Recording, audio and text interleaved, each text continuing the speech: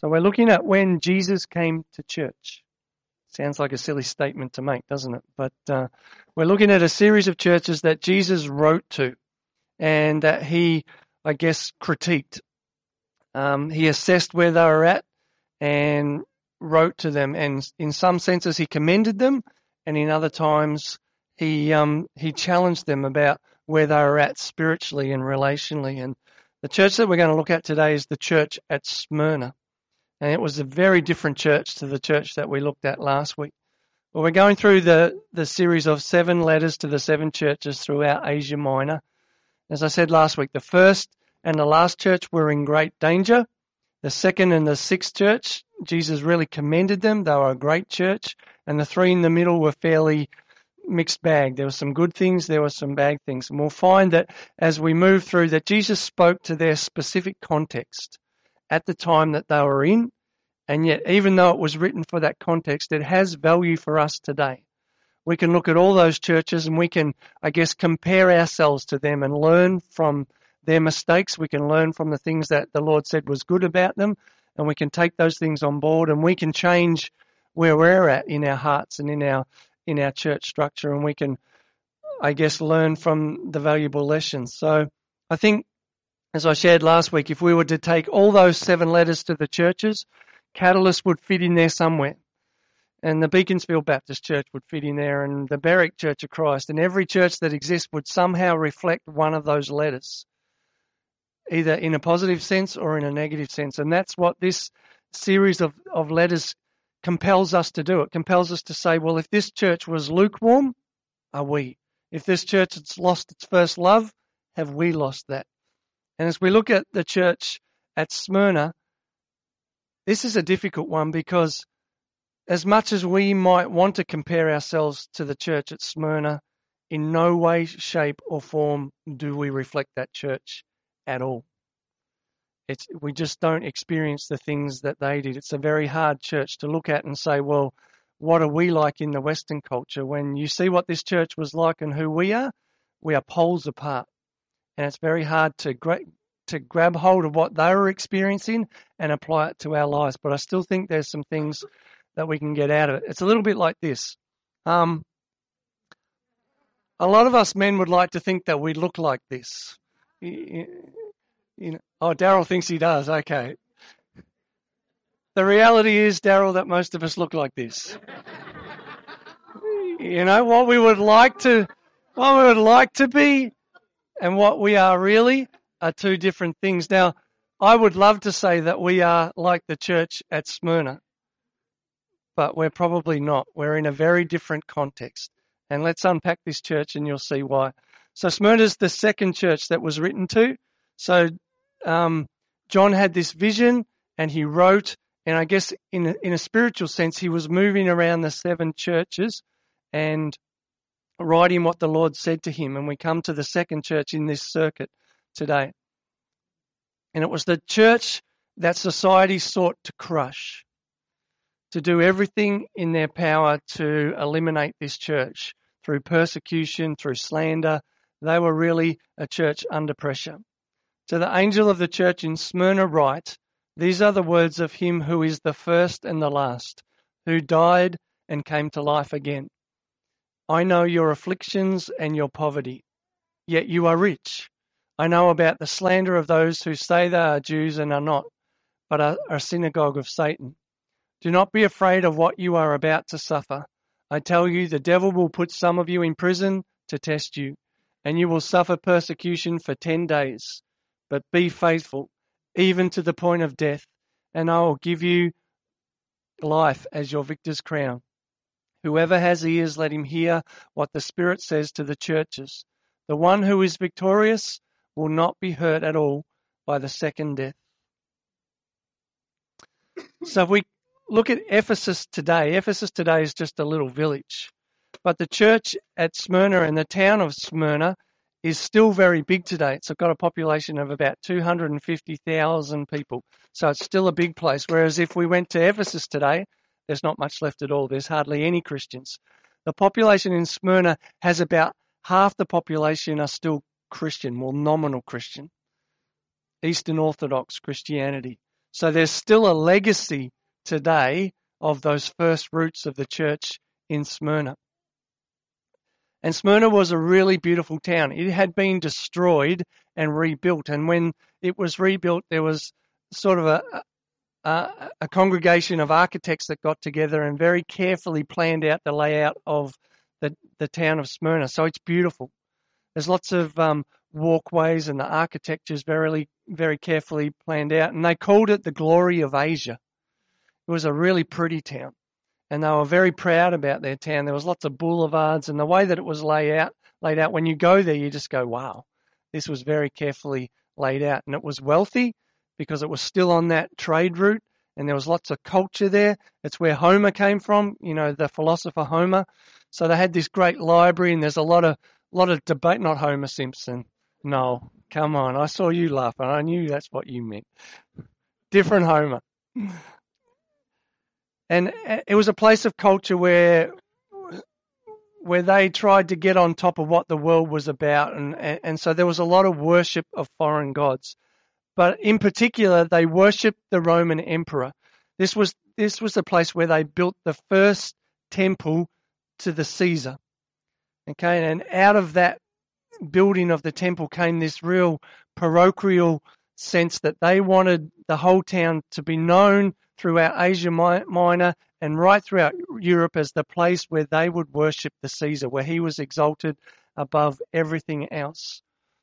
And of course, if you're a Christian and you're being challenged to worship Caesar, there's conflict, because you've got to decide, well, are you going to denounce your God and worship the Caesar, or are you going to stick to your truth, and are you going to worship Jesus Christ as the one and only God?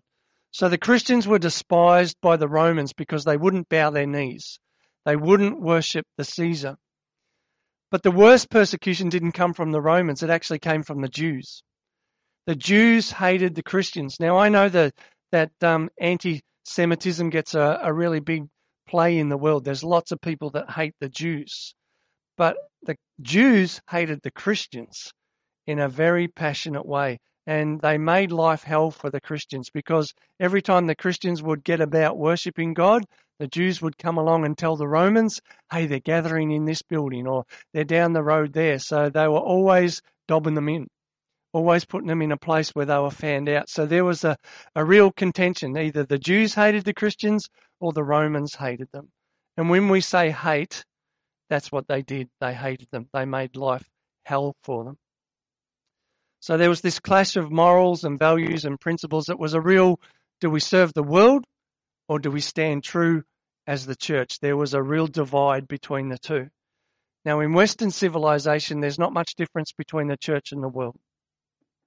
We're not persecuted for our faith. We are not slandered because of the things that we believed in. We're not ostracized in the community. There's not a real definite line, but in this community there was. If you were a Christian in Smyrna, then you were not allowed to trade. You were not allowed to buy things. You were poor. Now, I've got a teenage boy called Sam, and he always says, Dad, I'm starving. But there's plenty of food in the cupboard. The Christians at Smyrna were beggars. They had been reduced to poverty, abject poverty, the Greek word is. They had rags, they had nothing, and they were forced to beg off the people that hated them. So you imagine all of us, everything gets stripped away. We don't have homes, we don't have any clothing, we don't have food, we've only got the clothes on our back. Are we still going to stand for God? Are we still going to say Jesus is sufficient for me? Because that's what they faced. And I find it very hard for me to say, I wonder if we're like that, Lord, because we're just not in the same scenario. This was a church that was really persecuted. But it was worse than that. They were slandered in the community. The Christians would have love feasts. They would get together and just fellowship together and encourage one another. But the Jews twisted that, and the Romans twisted that and said that they were having love feasts. They were having these sexual orgies. So the natural thing would be to justify yourself, wouldn't it? To defend yourself, to stand up and say, no, that's not us. And they were even criticized for being cannibals because of partaking of the body and the blood of Jesus Christ. So everywhere they went, they were ostracized, they were picked on, they were slandered. We're talking about a group of people that were really under the thumb. And in the world's eyes, they had nothing. No riches, nothing to offer. And yet Jesus said of them, you're rich. You guys are rich. You have everything. And yet the world was saying you've got nothing. So there's this real contention in this letter. And Jesus says, I know your poverty. I know you're about to be abused even more. And some of you are going to go to prison. And in fact, some of you are even going to be killed for your faith. Imagine if we got a letter like that. The question that this letter asks of us, well, will we stand when it's all stripped away? Is Jesus enough? Is all our materialism when it's gone gonna change our relationship with God? And that's what this church was faced with. So we note that first of all, Jesus didn't have anything critical to say about this church. Like he couldn't find fault. There wasn't anything that he said was bad, which is noteworthy in itself. Even though there's nothing there. That's the whole point. There wasn't anything that he could find that was wrong with them. And these are the words of him who is the first and the last, who died and came to life again. So in every one of these letters at the start, we get just this little snippet of something about the personality and the character and the nature of Jesus. And this is that he is the first and the last, the Alpha and the Omega, who died and came to life again. Now that's back to front, because normally we would say the one who lived and died. But this is the one that died and came to life again. It's sort of reinforcing that even though many of the people in this church are going to suffer death, death is not the end when you have relationship with God. It's just part of life, but it's not the end of life. That Jesus was Lord over life. He was the one that conquered the grave, that rose again, and that there was hope when we cling on to God. And we get this beautiful sense of the sovereignty of God, even though this is a desperate situation this church finds itself in. That over and above that God is sovereign, because he says, I know your afflictions. I know about your poverty. And look, when we're doing it tough, when there's a time in our life where we feel like our back's against the wall, or we're struggling with sickness or an illness, and there's uncertainty, or someone's on their deathbed, the most comforting thing is when someone comes alongside you and says, you're not on your own. I know what it's like to go through that pain. I know. And Jesus is saying, I know what it's like to be persecuted. I know what it's like to be betrayed. I know what it's like to be killed and taunted. And so he's saying, I know what you're going through, but I've been through it with you, and I'm going through it with you now. I know what it's like. And to get those words of comfort must have meant so much to them in that scenario that they found themselves in. Jesus was saying, I'm with you. Even though you're going to go to prison, I'll be with you. Even though some of you are going to die for your faith, I'll be with you. Hang on, because you're rich. I know about those who slander you and say that they are Jews and are not, but are a synagogue of Satan. So do not be afraid of what you are about to suffer. I tell you, the devil will put some of you in prison to test you, and you will suffer persecution for 10 days. Now, there's a bit of debate whether that's 10 literal days or whether that was something longer. We don't really know. But be faithful, even to the point of death, and I will give you life as your victor's crowns.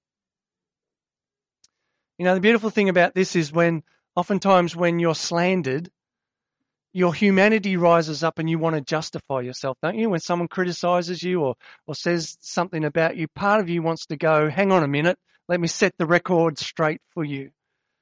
But Jesus was saying, look, there's falsehood out there. I know that. I know there's Jews out there that claim to be legitimate, but they're false. He's saying, I know, you don't have to justify yourself. And sometimes we're in situations where we just need to keep our mouths shut. Let Jesus vindicate us. Let him be the one, because he knows. And at the end of the day, there was no spotlight on this church. They weren't a Hillsong where the world was going, rah, rah, aren't they wonderful? They were in the back blocks of the world. They were under persecution. They were trying, the society was trying to crush them. There was no one patting them on the back. But Jesus said, I know. And that's all that matters. It's an audience of one. You're doing this for me. And I know your deeds and you're rich. It's sort of very back the front to Western church, isn't it? It's very, very different to what we face in our society today. And I was really challenged by this because I just felt like, well, Lord, where would I be if society started to strip away my right to buy things at Woolworths because I was a Christian? And if I walked down the street and people were saying, well, hey, he's the pastor of Catalyst Church, what an idiot, I wonder how my faith would stand up. And you could beat yourself up over that hypothetical scenario, but maybe the day will come. Maybe the day will come in our society where that's a reality. There's a great movement, you might have heard of it, called the Voice of the Martyrs. In the 15 minutes that I've been talking, there's been 3 people in the world that have died for their faith in Jesus Christ. Every 5 minutes, somebody dies. And there's the Voice of the Martyrs collect, I guess that's what they're trying to be. They're trying to be a voice for those who no longer have one. And so they map out the world, and you can go onto their website and you can see all the different nations and the struggles that they have in those nations to stand up for their faith. But when Jesus says to them, be faithful even to the point of death, he wasn't saying be faithful to the end of your life, like when you're 70, 80, 90. He was saying be faithful to the end because the end could be coming next week. So they were imminent. It was a sense in which I was going to say to you today, guys, some of us are going to get killed this week. I wonder how many would turn up at church on Sunday if that was the cost involved in worshiping God. And that's what these people faced. It's a tough, and yet Jesus says that their measure in Christ was that they were rich. They had it. They had something pure and righteous and holy and so valuable, and yet they are in the midst of horrible persecution. We often say about the persecuted church to pray for them that the persecution would stop. And yet when you look at what happened in Smyrna, because of the persecution, the church grew. And anywhere in the world that there is the persecuted church, it grows. That's what Jesus did when the apostles were frightened about going out of Jerusalem to Samaria and the uttermost parts of the world. Well, the persecution came and it scattered the Christians down the Roman roads and out into Asia Minor, and the church grew because of persecution. And there's this sort of oxymoron because we're saying we should pray to stop the persecution, and yet where there's persecution, there's growth. You wouldn't wish that persecution on anybody. But could you imagine if the church in Australia began to be persecuted? What would happen? All the ones that weren't faithful would leave, and all the ones that were righteous and committed and really, serving the Lord with integrity would stay.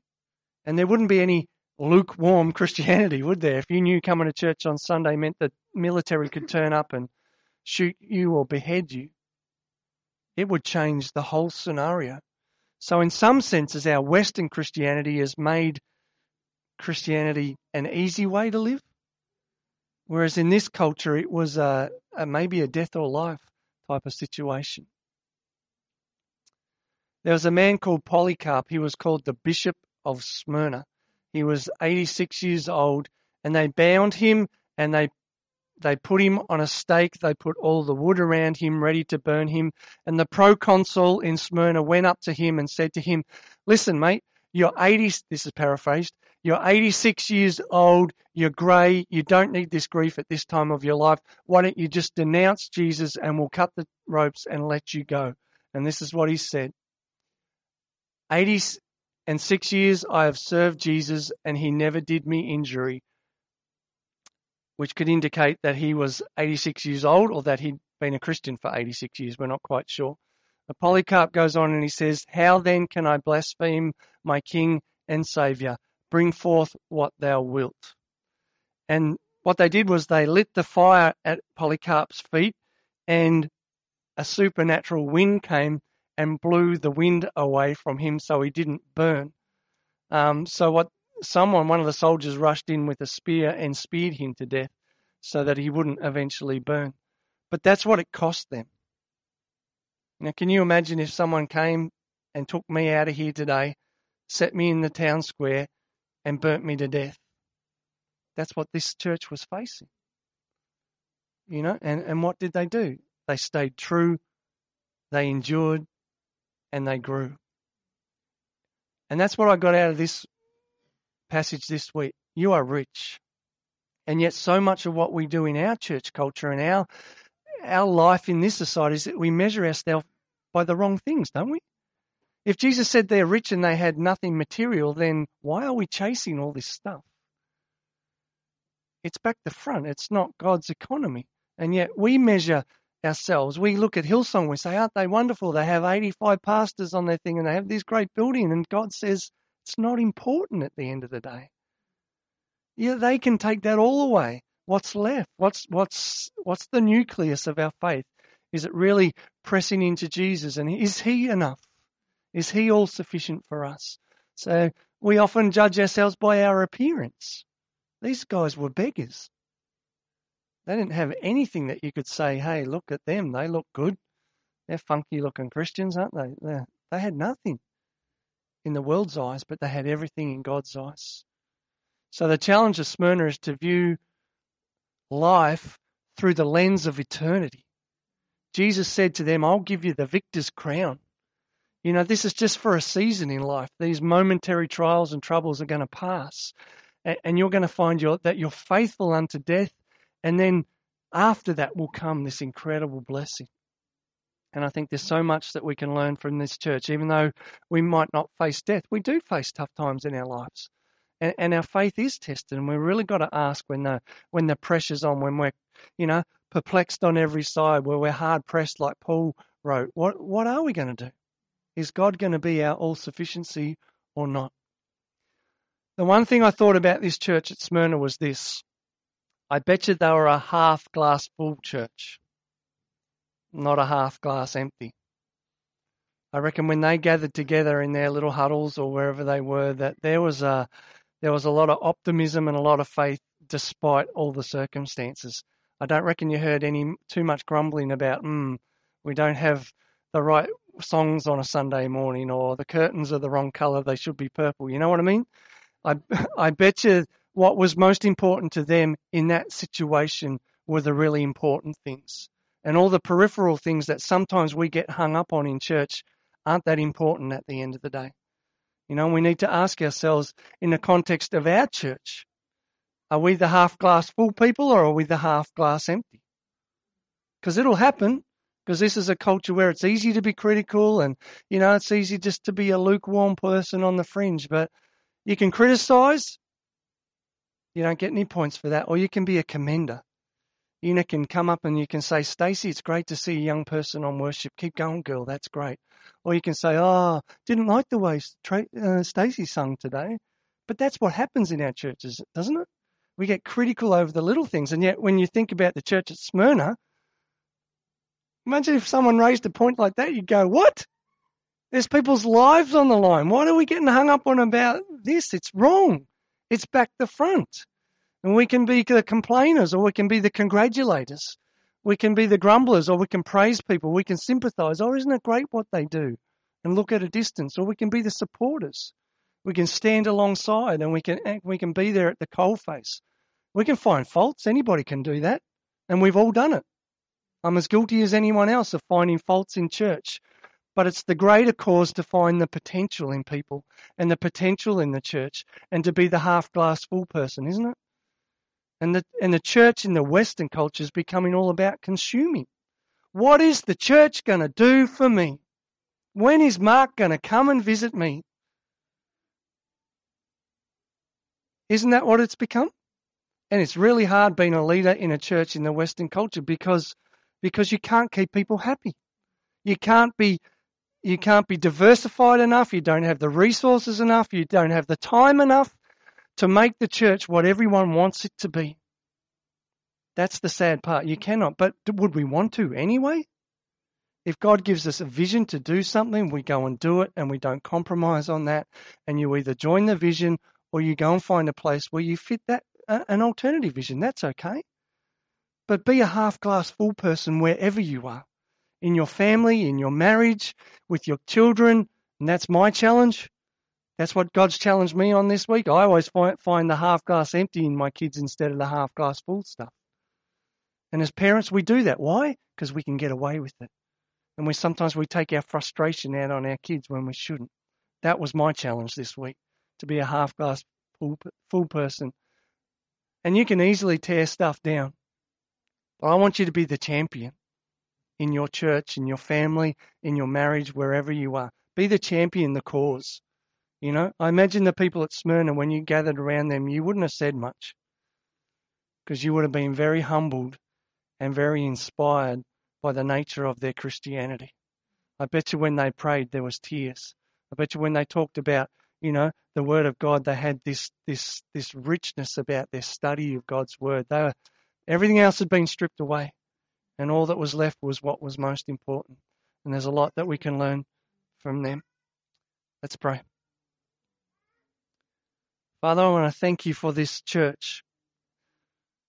Lord, even though in my mind and my perception they're so far away from my context and our context here in Australia, where there's freedom and there's liberty for us to even gather together, and we can praise the name of Jesus without fear of someone locking us in jail or tying us to a stake. Lord, we have absolute freedom to do what we want, and yet somehow that freedom hasn't generated, in many cases, a devotion and a passion to you.